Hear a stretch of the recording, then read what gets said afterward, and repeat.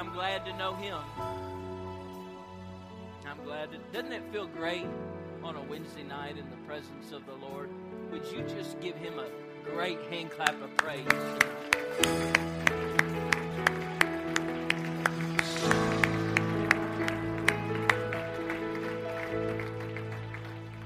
Amen. Why don't you turn and shake somebody's hand? We're going to let kids' church be dismissed. We're going to let nursery be dismissed.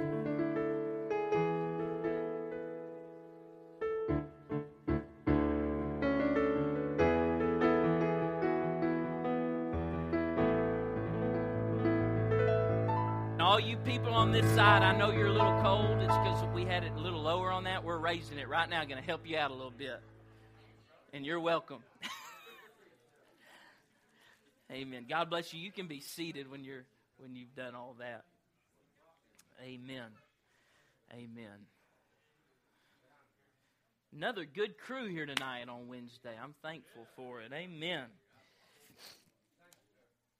If you want to turn to Deuteronomy 6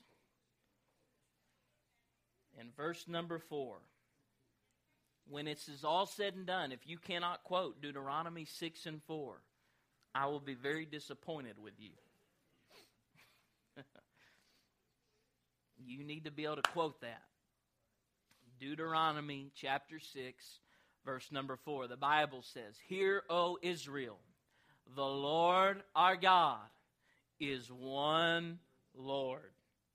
Hear, O Israel, the Lord our God is one Lord. Why are we spending so much time talking about the Godhead? Why are we studying this so long, so many services? Who is Jesus? The reason is this. You have to believe on Him before He can save you.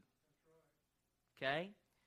When we come to God, the Bible says that we must believe that He is, and that He is a rewarder of them that diligently seek Him. So that's key. You got to believe that He is. That He is what? That He is our Savior. That He is our God. And that He is a rewarder of them that diligently seek Him. Now, tonight, I want to go through a few things. And there's a at some point in here, I'm praying the Lord's going to help me. I'm going to try to make a little bit of a detour, and I don't know how to get to that detour tonight. So I'm just kind of praying the Lord will help me get there. There's a avenue that I feel like we need to get into somehow, and so if we make an abrupt turn at some point, y'all just chalk it up to I was having a little problem negotiating the curve tonight. Okay. All right. Isaiah 47 and 4. Isaiah 47 and verse number 4. The Bible says, "As for our Redeemer, the Lord of hosts is His name, the Holy One of Israel." What is amazing about that is that at the time this scripture was written, the Lord had not redeemed anybody yet. Nobody had been redeemed. Nobody, to redeem something means to purchase it to you. Y'all remember when, y'all heard the story of Ruth and Boaz? Ruth had been married to a part of the family of Boaz, and her husband had died. And the law for them said that a family member could redeem the property that she and Naomi had, as well as Ruth. They could redeem all of that to themselves. And Boaz wound up being the man who wanted to do that. But he said there is another who is closer in line to you than I am, and he would be the one that would have the first right. So, aren't you glad it's not like that today, ladies? he said he would have the first right to do this thing. He said, so I've got to see how he feels about it. And he was pretty sharp. He approached it pretty smart.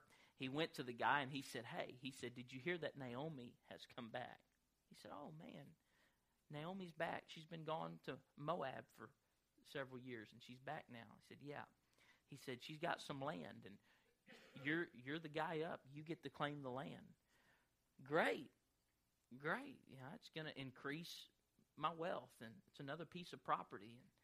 And as my adopted grandfather used to say, they're not making any more of it. That's great. I'll take it. And he said, oh, good. So you're going to take it? Yeah, I'm going to take it. He said, all right. By the way, Ruth comes with the property. You get to marry Ruth. And the guy said, whoa. I'm already married, and if I try to add another wife to my household, it's not going to be a good thing. So I'm paraphrasing. This is the Kenneth O'Connell version you're getting tonight. So he said, I cannot do that. And Boaz said, okay. And they went through, they went through the process of transferring that to Boaz, and Boaz married Ruth. And in doing so, he redeemed her, to himself. And the Lord, what he did for us on Calvary is he redeemed us to himself. He purchased us. There has to be an exchange. For Ruth, believe it or not, there was exchange of a shoe. A shoe. I'm not going to follow that rabbit trail because I don't think I'd like where it would lead and what trouble it could get me into. The Lord, what did he give in exchange for us? He gave innocent blood. He shed his innocent blood, and in so doing, he purchased us to himself. So when the prophet Isaiah writes this and says, as for our Redeemer, the Lord of hosts is his name, the Holy One of Israel, there had never been any redemption take place by God toward humanity. It had not happened. So this is a prophetic scripture. This is what we would call a messianic prophecy. Messianic, it's just going with Messiah.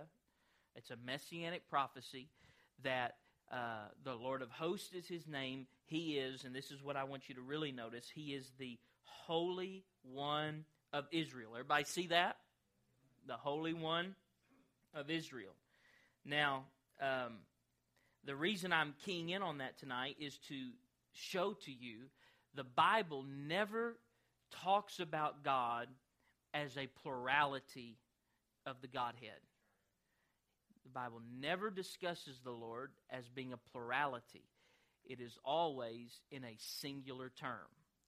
And again, going to the key scripture of the Bible, Hear, O Israel, the Lord our God is one Lord. I know I said this, and I know I'm repeating some things, but some things I'm repeating because I want them really down deep inside your brain and your heart. Okay? But that is the key scripture of the Bible. How can you say that? I can say that because it was the heaviest commandment that God gives to them in the Old Testament. And in the New Testament, when they asked Jesus, which is the greatest commandment, Jesus said that the Lord our God is one Lord. This is the greatest commandment. All right? So he reemphasizes this in the New Testament. Now, all of that just to remind you that the Bible never speaks of God in a sense of a plurality. He's always referred to as one. As one. There is one God. Okay? There is only one God. I know I'm saying that a lot. There's only one God. I want to be very clear. There is not one God who manifests himself in three persons. There is only one God. He has related to us in different ways. But it was not three separate persons. It was the same God. And I'm just jumping ahead a little bit, but let me just tell you this. The reason that I'm not afraid of terms like Father and Son and Holy Spirit or Holy Ghost. I'm not afraid of those terms because those are Bible terms.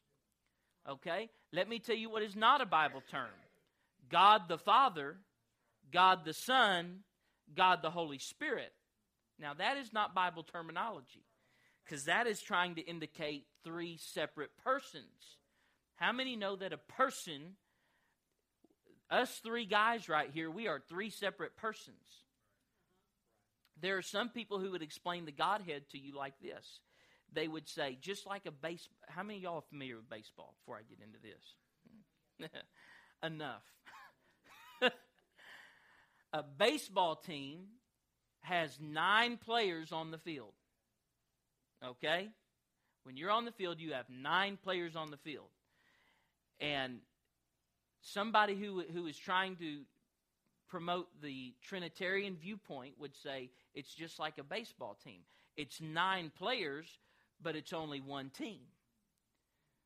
And I see what you're saying. The problem with that is you still have 9 players. You have 9 players. And they look at the Godhead as having 3 persons, one Godhead. Okay? When we get to heaven, there will only be one person that we will see. And when you begin to talk about the Godhead, Jimmy, you might be able to help me with this. I'm trying to think how to search this. Search person. Search person and search Jesus and see if it'll be New Testament scripture. There's only one time in all of the Bible that word person is used in reference to God, and it is not used in the sense to identify 3 separate persons. It is only used in the sense to identify that there is one person in the Godhead. Okay?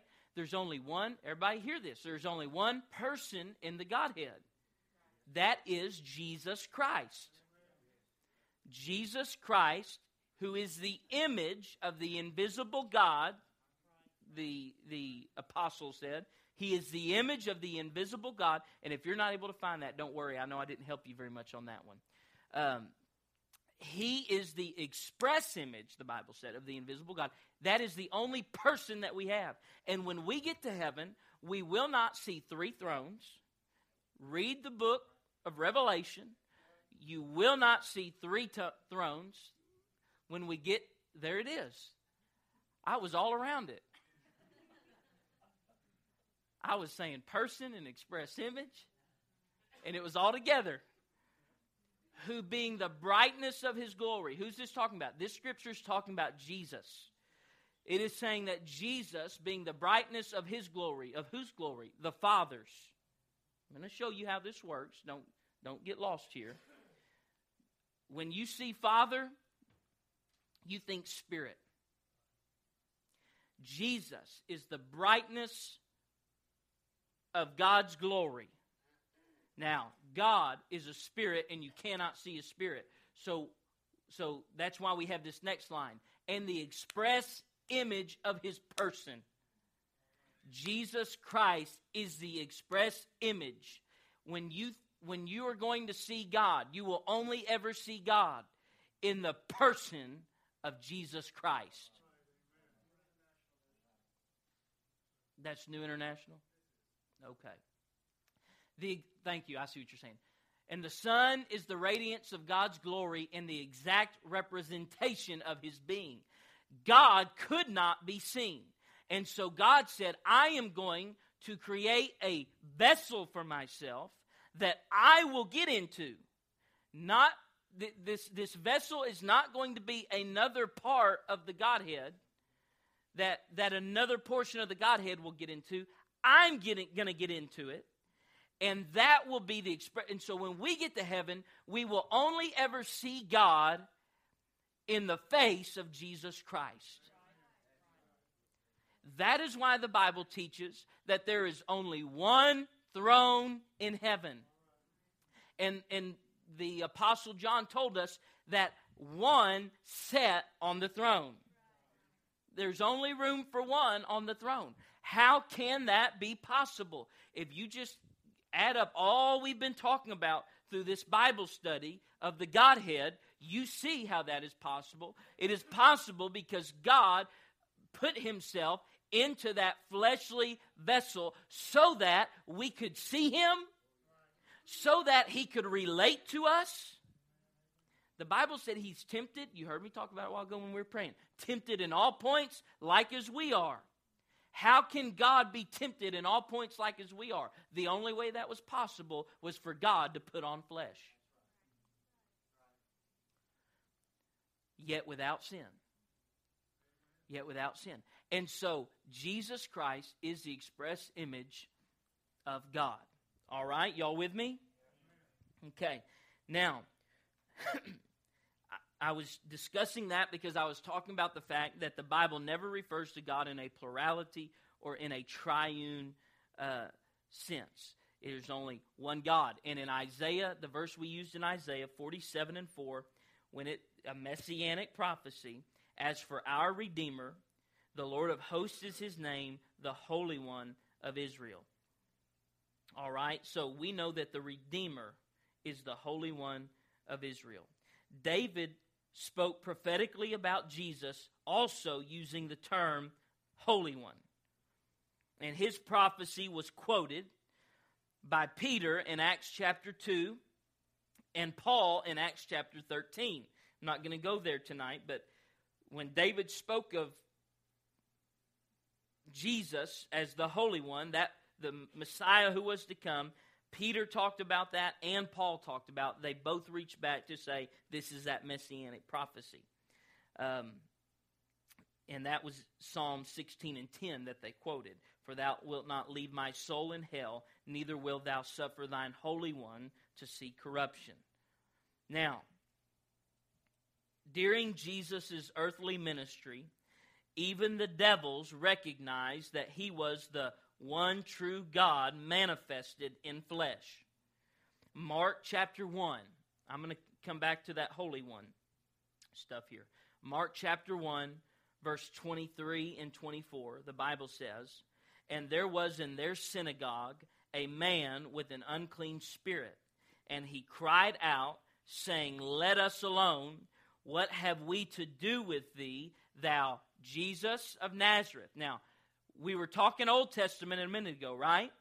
We were talking prophecy about God a minute ago, right? Now we're in the New Testament. And the devil speaks up and says, what do we have to do with thee, thou Jesus of Nazareth? Art thou come to destroy us? I know thee, who thou art, the Holy One of God. The devil called, not Satan, but a demon, called Jesus out and said, I know who you are. You are the Holy One of God. When he did that, he was tying him in to the one that was prophesied about by David way back in the book of Psalms, tying all of this together. And when the Apostle Peter and the Apostle Paul were trying to bring about conversion in the lives of people, notice, it is amazing. It is amazing that whenever the apostles are going out and they're converting people and trying to say, let's get on board with this Christianity thing. When they do that, it is amazing how often they start with who Jesus was. The Apostle Peter did it on the day of Pentecost. He begins his whole message preaching to them about who Jesus was, convincing them that Jesus was in fact the Christ, the Messiah, the Anointed One. In other words, he was the Holy One that God had prophesied was going to come all of those years about through the prophets, and tying all of those things in together, saying y'all have to realize who Jesus is. And when they want to bring conversion about in the lives of people, they always go back to who Jesus is. That's why this is so important to me that we get this. If we're going to truly, there's a difference between being born again and being converted, by the way. Some people are born again, but they're never converted. That's why they don't stick in walking with God. They were born again just like you were born again, but they did not allow conversion to take place in their lives. They were never changed. They were never changed. And they never adjusted who they were as in relation to who God wanted them to become. They did not convert. And so we've got to make sure that we're just not born again, but that we actually come to conversion.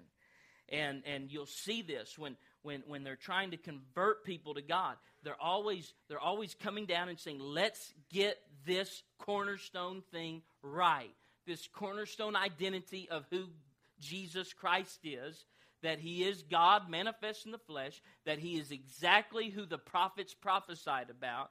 And by the way, when the prophets prophesied about the Messiah that was to come, it was very obviously understood, and I don't have time to go back through all of this. I'm trying not to re-preach stuff I've already preached. But it was very obvious to them that that was referenced that it was going to be God Himself who would deliver them. It would be God Himself who would deliver them. And so Jesus is God. I think we've probably been nailing this down pretty hard, haven't we? Paul let us know that the Jesus that we serve today is the same God who created everything that exists in the beginning. Colossians 1 and 14. Colossians 1 and 14. I'm going to read down through 19, and then I'm going to go to Colossians 2. Colossians 1:14. In whom we have redemption. There I'm going back to that word redemption. In whom we have redemption through His blood. Through whose blood? Jesus. Jesus. A spirit hath not flesh and bone, as you see me have. That's what Jesus said. God had no blood. That's why He had to create a vessel to put His Spirit into, so that that blood could be shed. All right? In whom we have redemption through His blood, even the forgiveness of sins, who is the image of the invisible God, the firstborn of every creature. For by Him were all things created that are in heaven and that are in earth. You know what? I just feel a little inspiration.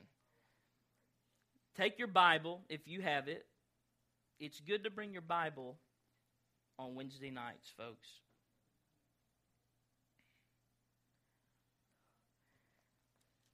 Go to Genesis chapter 1. Pull it up on your phone if you've got it. Genesis chapter number 1. Now, I'm going to read to you what I was just reading a moment ago while you're going there. In whom talking about Jesus, in whom we have redemption through His blood, even the forgiveness of sins, who is the image of the invisible God, the firstborn of every creature. For by Him were all, this is the key, for by Him were all things created, that are in heaven, that are in earth, visible and invisible, whether they be thrones or dominions or principalities or powers, all things were created by Him and for Him. That scripture tells us that Jesus created everything. Genesis chapter 1, verse number 3. And God said, let there be light. And there was light. Wait a minute. Genesis chapter 1 has God doing all this stuff. And Colossians just said Jesus created it. All right. Genesis 1,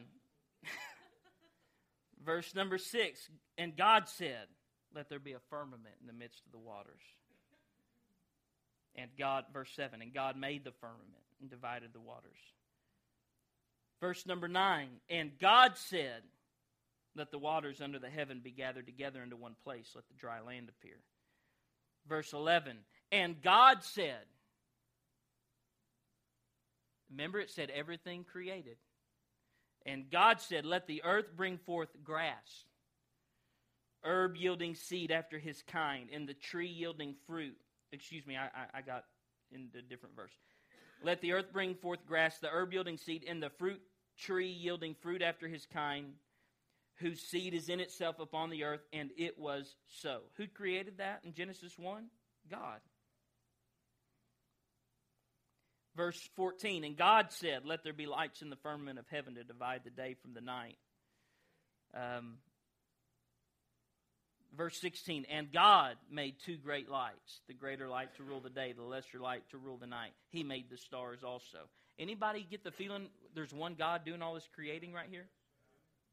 Can we agree on that? There is one God that is doing all of the creating here. Verse 20, and God said, let the waters bring forth abundantly the moving creature that hath life, and fowl that may fly above the earth.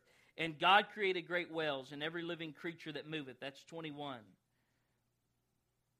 All right? Now, go back with me to Colossians 1, whichever verse that was, 15 maybe. For by him, 16, excuse me. For by him were all things created, that are in heaven and that are in earth. This verse, again, it said, in whom we have redemption through his blood. He's the image of the invisible God. All of the Bible keeps declaring to us that Jesus Christ is the image of God. It keeps happening. I mean, that's not even up for debate. That's not even up for debate with anybody. No one's going to argue that. And Jesus is the one Colossians chapter 1 is talking about here in verse 16. And it says, for by Jesus were all things created, that are in heaven, that are in earth. And yet in Genesis 1, we have God doing all the creating. How is it possible? Did the Bible lie to us? No.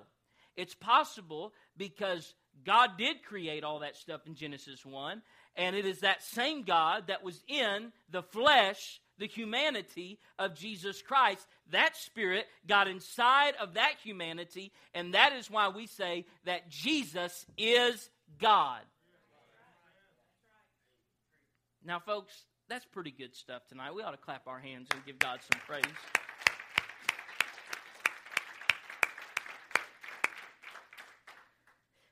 And he is before all things, and by him all things consist. And he is the head of the body, the church. This goes back into 1 Corinthians 11.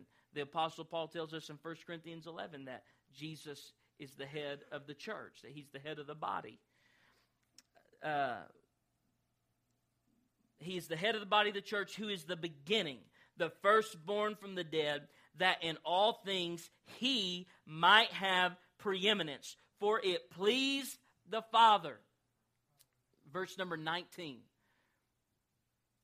For it pleased the Father that in him should all fullness dwell. What does that mean? That verse 19 means that it pleased God that in that vessel all the fullness of God would dwell. And so there is not some of the Godhead dwelling in there. Another verse I keep coming back to, but I want to hit it right here now, Colossians 2 and 9. It says, speaking of Jesus, for in him dwelleth all the fullness of the Godhead bodily. All right? So I know I just keep hammering this stuff home, and I'm doing that on purpose. I'm wanting you to get this down deep inside of you that you know who Jesus is. Folks, one of the reasons we should be able to stand so strong on the doctrine of the new birth, of being born again. Now, some people say that you're born again as soon as you believe that Jesus Christ is Savior. And we teach that is the beginning of it. We teach that you must believe that he is the Savior, that he is God manifest in flesh, but that you must repent to identify with his death. You must be baptized in his name to identify with his burial, and you must be filled with the Holy Ghost to identify with his resurrection. That is what the Apostle Paul called the gospel, and this is so key. I'm driving all of this home because I want you to understand that the doctrine we believe about salvation, it is true, it is right. But one of the things that'll help you get a hold of if you're struggling with new birth, one of the things that'll help you get a hold of that and say, you know what, that has to be the way it is when you get the concept that not everybody understands who Jesus is. There's a lot of people struggling and they're attempting to teach that Jesus is only a portion of the Godhead. But that is not a biblically accurate position. In him dwelleth all the fullness of the Godhead bodily. Now, if somebody doesn't get that right, then why am I going to trust them on the matter of salvation? So it matters that we get this stuff. Because I've got to know that everything that this church is teaching and everything that this church believes, I've got to know that it's truth. If it's not truth, I don't want a part of it. If this isn't the truth, then why am I here? Why are we pushing this? Why did Jonesboro need another church? There's hundreds of churches in Jonesboro and around here. Why does Jonesboro need one more church? Why does Sanctuary need to be here? I'm going to tell you why Sanctuary needs to be here. It's because not everybody understands this. So every church is not the church. And we have to make certain that we've got this stuff right. We've got to make certain of this. There is nothing more important in your life than knowing that you've got living according to this down right. Boy, that's worth saying again. There is nothing more important in your life. I don't care if it's your job. I don't care if it's your family. There is nothing more important in your life than knowing that you have got this book down right and you are living according to what this book says. It is the single most important thing in your life and in mine.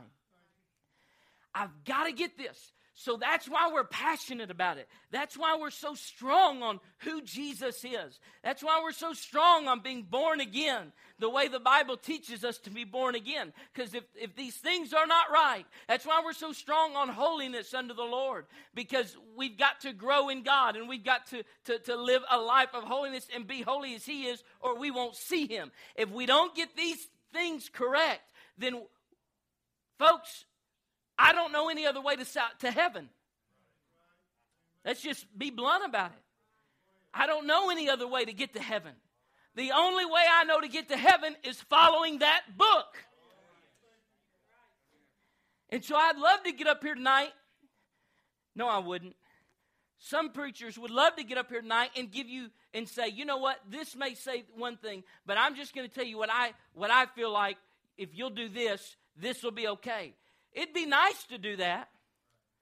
I'd make it real easy on a lot of us. I would. I'd make it real easy. But the truth of the matter is, and I know this is hard. I know this is hard because we're living in a day and age. I think we might have found our turn tonight, okay? We're living in a day and age where we're trying to make life as easy as possible. Are we not? Folks, when I get in my truck tonight to back up and I put it in reverse, a camera is going to show up in the middle of my dash.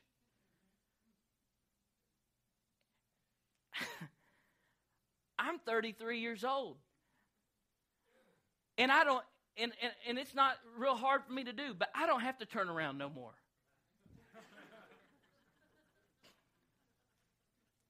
It's so easy. Now, y'all laugh at me, but you like it too. That's pretty handy. And those of you that don't have it yet, you're saying, one of these days I'll have that too.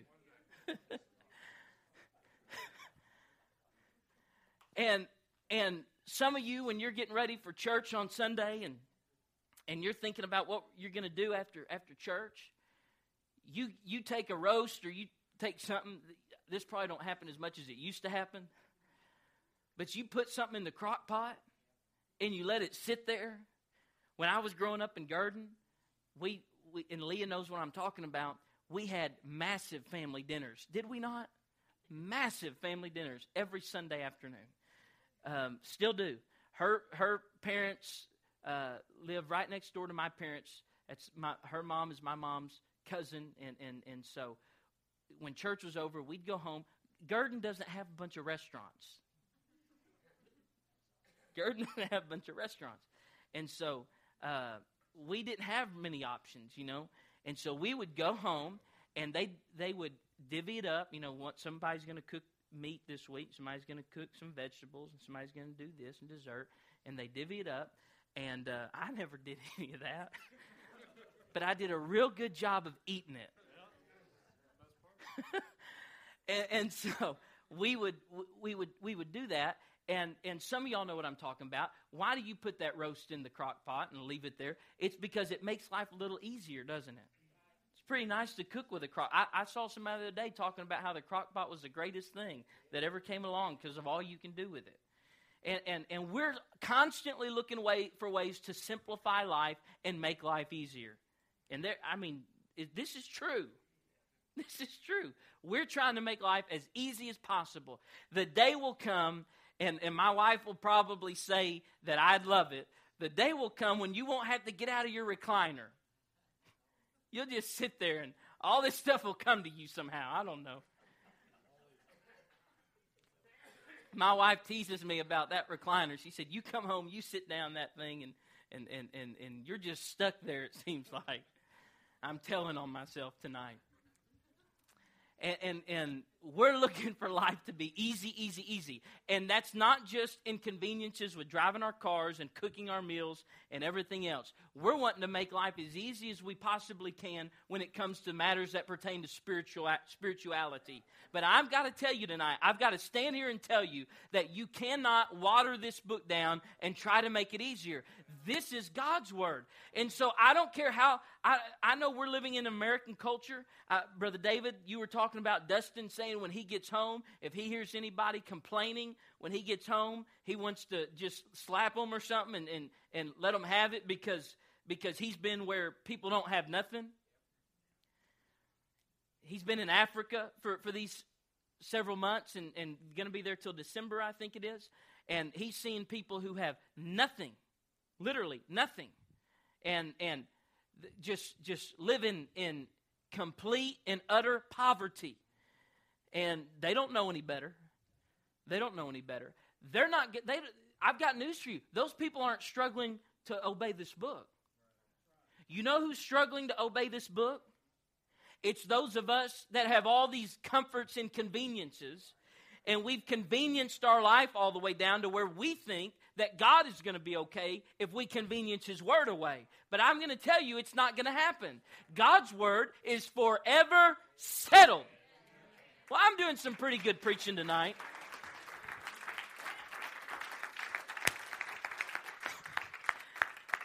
His Word is forever settled. God's not changing it.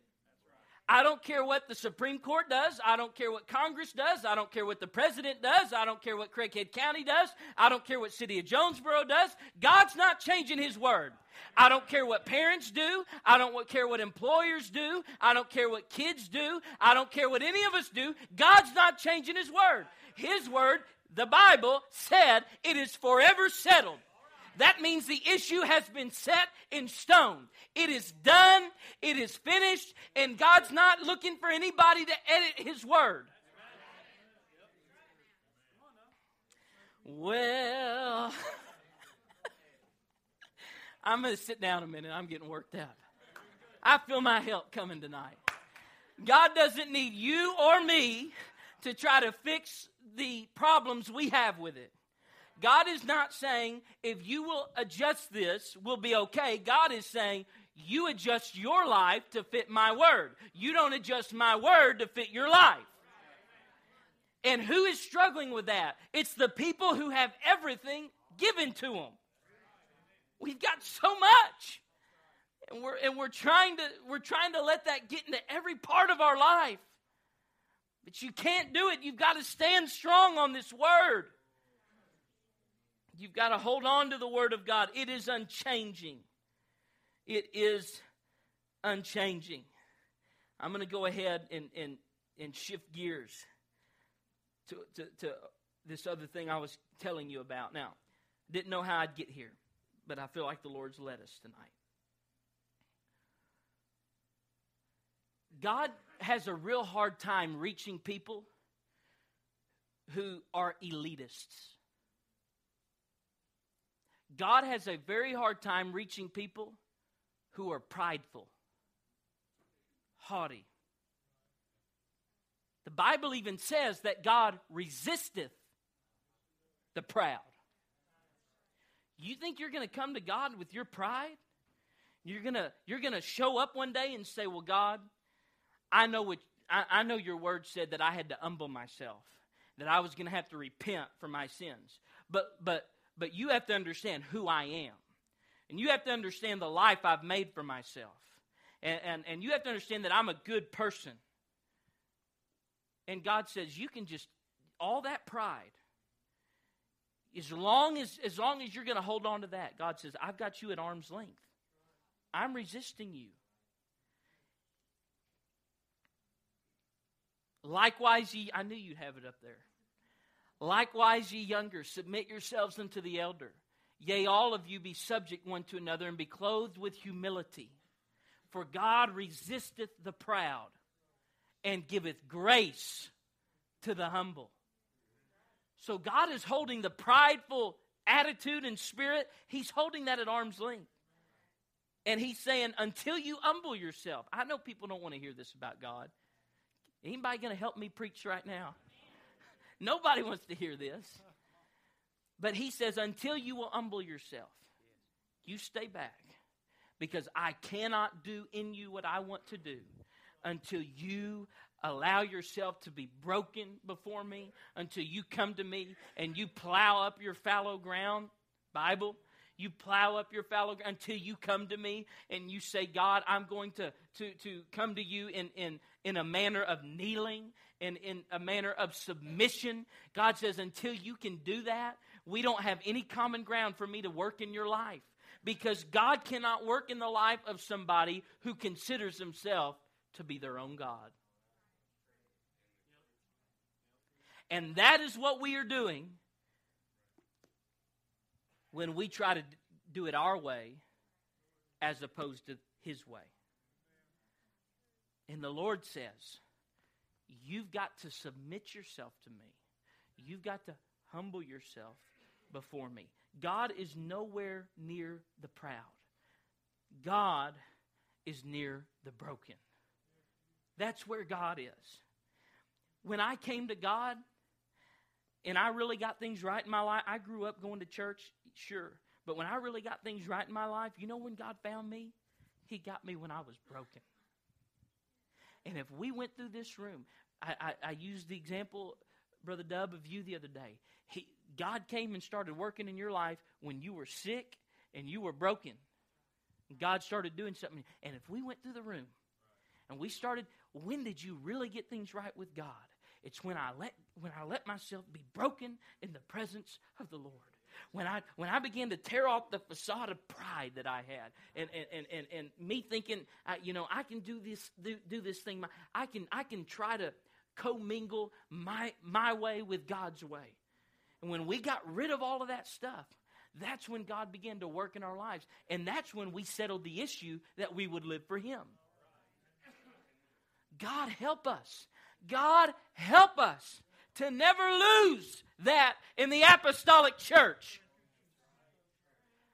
God help us. Don't ever let us think we've gotten so far with our buildings and we've gotten so far with our music and our instruments and our lights and everything else we may have. God, please don't let us get to some point that we think we've come so far that we don't need you anymore. Folks, I'm just going to go ahead and tell you right now, if the Lord had to tear down this building, put us under an old brush arbor somewhere, get us out. I know we fight mosquitoes in Northeast Arkansas, but I'd rather fight mosquitoes and live for God than be in this place tonight and be as far away from Him as I could possibly be.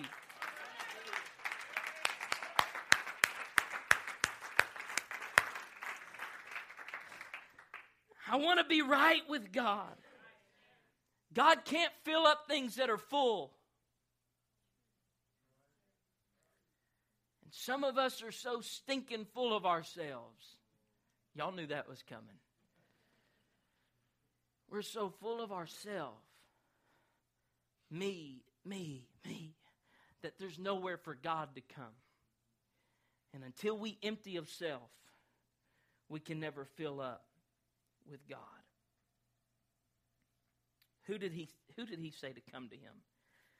He said, "Come unto me, all ye who are weary and heavy laden, and I will give you rest."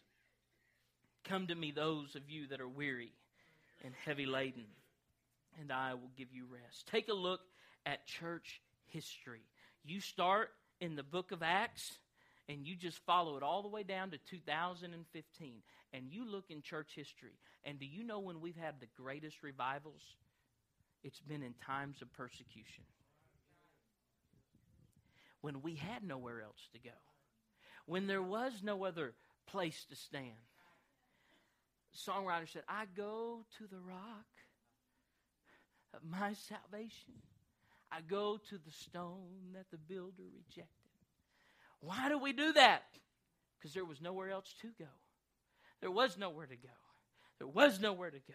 There was nowhere. At Azusa Street, when the city was writing about them and saying, those crazy Pentecostal people, they get together.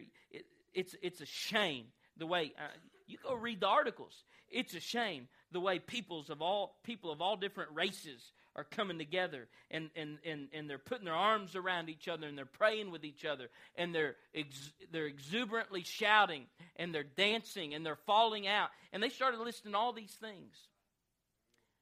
It's a shame when that's the kind of stuff we're trying to get away from. Well, we need to have a Book of Acts church. And let me tell you something. You say, well, I just don't know how necessary all of that stuff is. Well, I don't know how necessary all of it is either, but I'm going to tell you one thing. It sure ushered in a great revival. It brought in a great revival in the book of Acts when people looked at him and said, "You must be drunk. What's going on with you? You're out here praising." Read your Bible.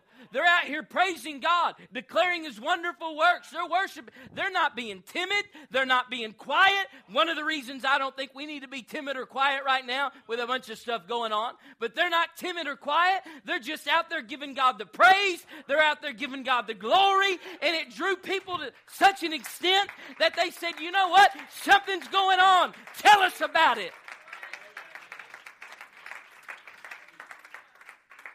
And even though some of them probably never did come to God, a whole lot of them did. And when the Lord said, "I'm going to allow there to be a latter-day outpouring," and it began to be poured out in earnest in the early 1900s, and you have Azusa Street that from there spread all over the world. It was happening in other places, but that was a key location from that little livery stable. A livery stable. That building was falling down. That building was dilapidated. But out of that building, that's where this church came from. And it's out of that building that big church in Alexandria came from. And it's out of that building that Gurdon and Poplar Bluff and every other church that you've ever known has come out of. I'm telling you, it may not have seemed like much, but there was a group of people who said, "We're going to go ahead and give God praise. And we're going to go ahead and allow God to humble us in His sight. And we're going to lay aside our pride. And we're going to lay aside our notions of who we are. And we're going to lay aside our arrogance. And we're going to lay aside our thoughts on it. We're going to lay aside our ways. And we're going to quit trying to mix all this stuff together." And when people did that, God said, "I'll bless that group of people." Shoo! And there were a lot that wrote negative about it. Yes, there were. You can go read the news articles. But there was a whole lot of people that came from all walks of life. Some of them were poor. Some of them were wealthy. They came from all kinds of walks of life. Some of them had probably never had a lot of issues in their life. Others were drunks. They came from every strata of society. And a lot of them were the down and out. And they came, they said, "I haven't found it in money. And I haven't found it in alcohol. And I haven't found it in drugs. And I haven't found it in illicit sex. And I haven't found it in anything else. I've been looking for something like this all my life. I never could find it. But I found it here when I quit trying to appear as something I wasn't. And I just humbled myself before God and said, Lord, I'm just a low-down sinner. And I need you to touch me and change my life. And if you've been hungry for God to do something in your life, I might have the word for you tonight. It may be time for you to come to an altar and say, God, I'm tired of trying to put on a front. I'm tired of trying to live up with false pretenses. I need you to do something in me, God. I haven't found it in anything else. I've tried, I've looked, but I can't find it anywhere else. Would you come one more time, Jesus, and touch my life?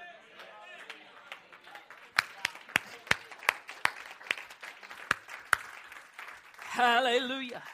And I'm going to tell you that if you will do that, if you will come unto him, all ye who are weary and heavy laden, he said, I will give you rest.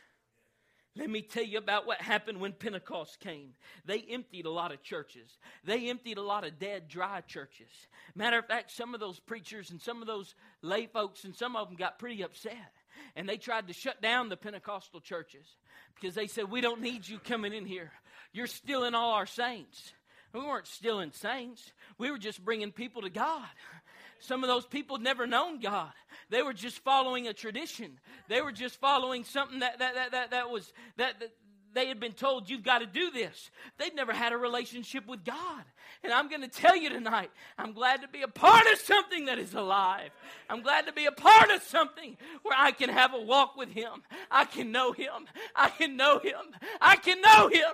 I can walk with Jesus. I can talk with Jesus. I can live for him. His Spirit can dwell inside of me. And every day when I get up, I don't have to wonder if he's going to go with me or not. He already promised me he'd go with me. Every day when I get up, I don't have to worry if I'll have the strength to make it through. He's already promised me that he'll give me the grace I need to make it through any situation. You talk about a great deal. I'm telling you about a great deal tonight. You're not going to beat that anywhere. You're not going to beat it anywhere. You're not going to find it in a bottle. And you're not going to find it in anything else. You're not going to find it in a vehicle. You're not going to find it in a job. You're not going to find it in a house. You're only going to find that kind of fulfillment in living for the Lord. Somebody get up on your feet and give God some praise in this house tonight. Oh!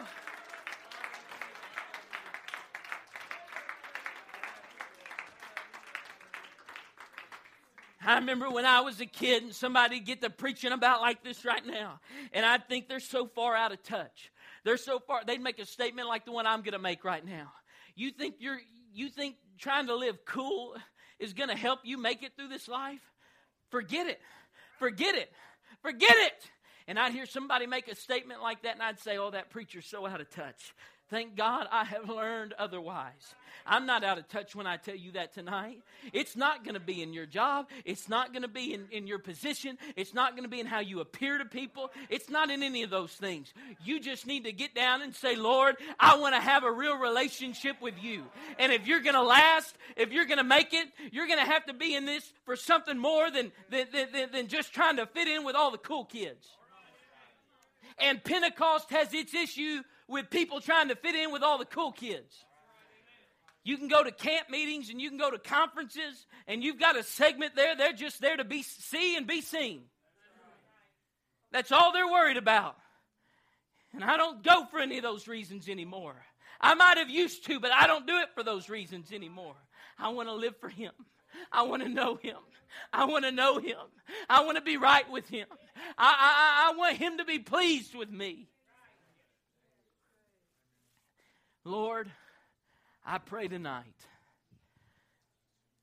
that this church, God, because I've seen this spirit come up on churches before, a prideful spirit, blue bloods. God, I rebuke that tonight. Don't ever let us forget where we came from. I don't care what circumstances people in here grew up with, what privileges they grew up with. I don't care how long they've known this. Don't ever let us get prideful and get to thinking that we're just a shoe-in all of this thing, and that we don't think it's about relationship anymore. But God, help me get to the point where I know what it is to daily live for you. Get pride out of me. Get arrogance out of me. Get a haughty look out of me. And Lord, help me live for you in a day that is increasingly evil. In a day where people are increasingly looking for the way of ease. I pray, God, let there be ease in our vehicles. Let there be ease in our conveniences. But God, don't let that spirit get a hold of us when it comes to your word. And help us to break before you. And help us to be humble before you. So that you can do in us the thing that you desire to do. And we can truly have a relationship with you. No more, God, of us just showing up. There's people in this room, Lord. Some of them show up every Sunday, maybe every Wednesday. They just show up, God, and they've been convicted tonight. And I pray, Lord, that something will change in this service this evening, and that we will not leave here the same, but that we will leave here saying, I've got to have something more than what I have. In the name of Jesus. Would you lift your hands right now in the presence of the Lord? Why don't we step out from where we are, just walk down here for just a moment tonight. Let's just come talk to the Lord for just a moment. I'll let you go here in just a minute. But let's just come here together tonight. And let's ask God that spirit of brokenness, that spirit of humility would get a hold of us. Let it get a hold of me.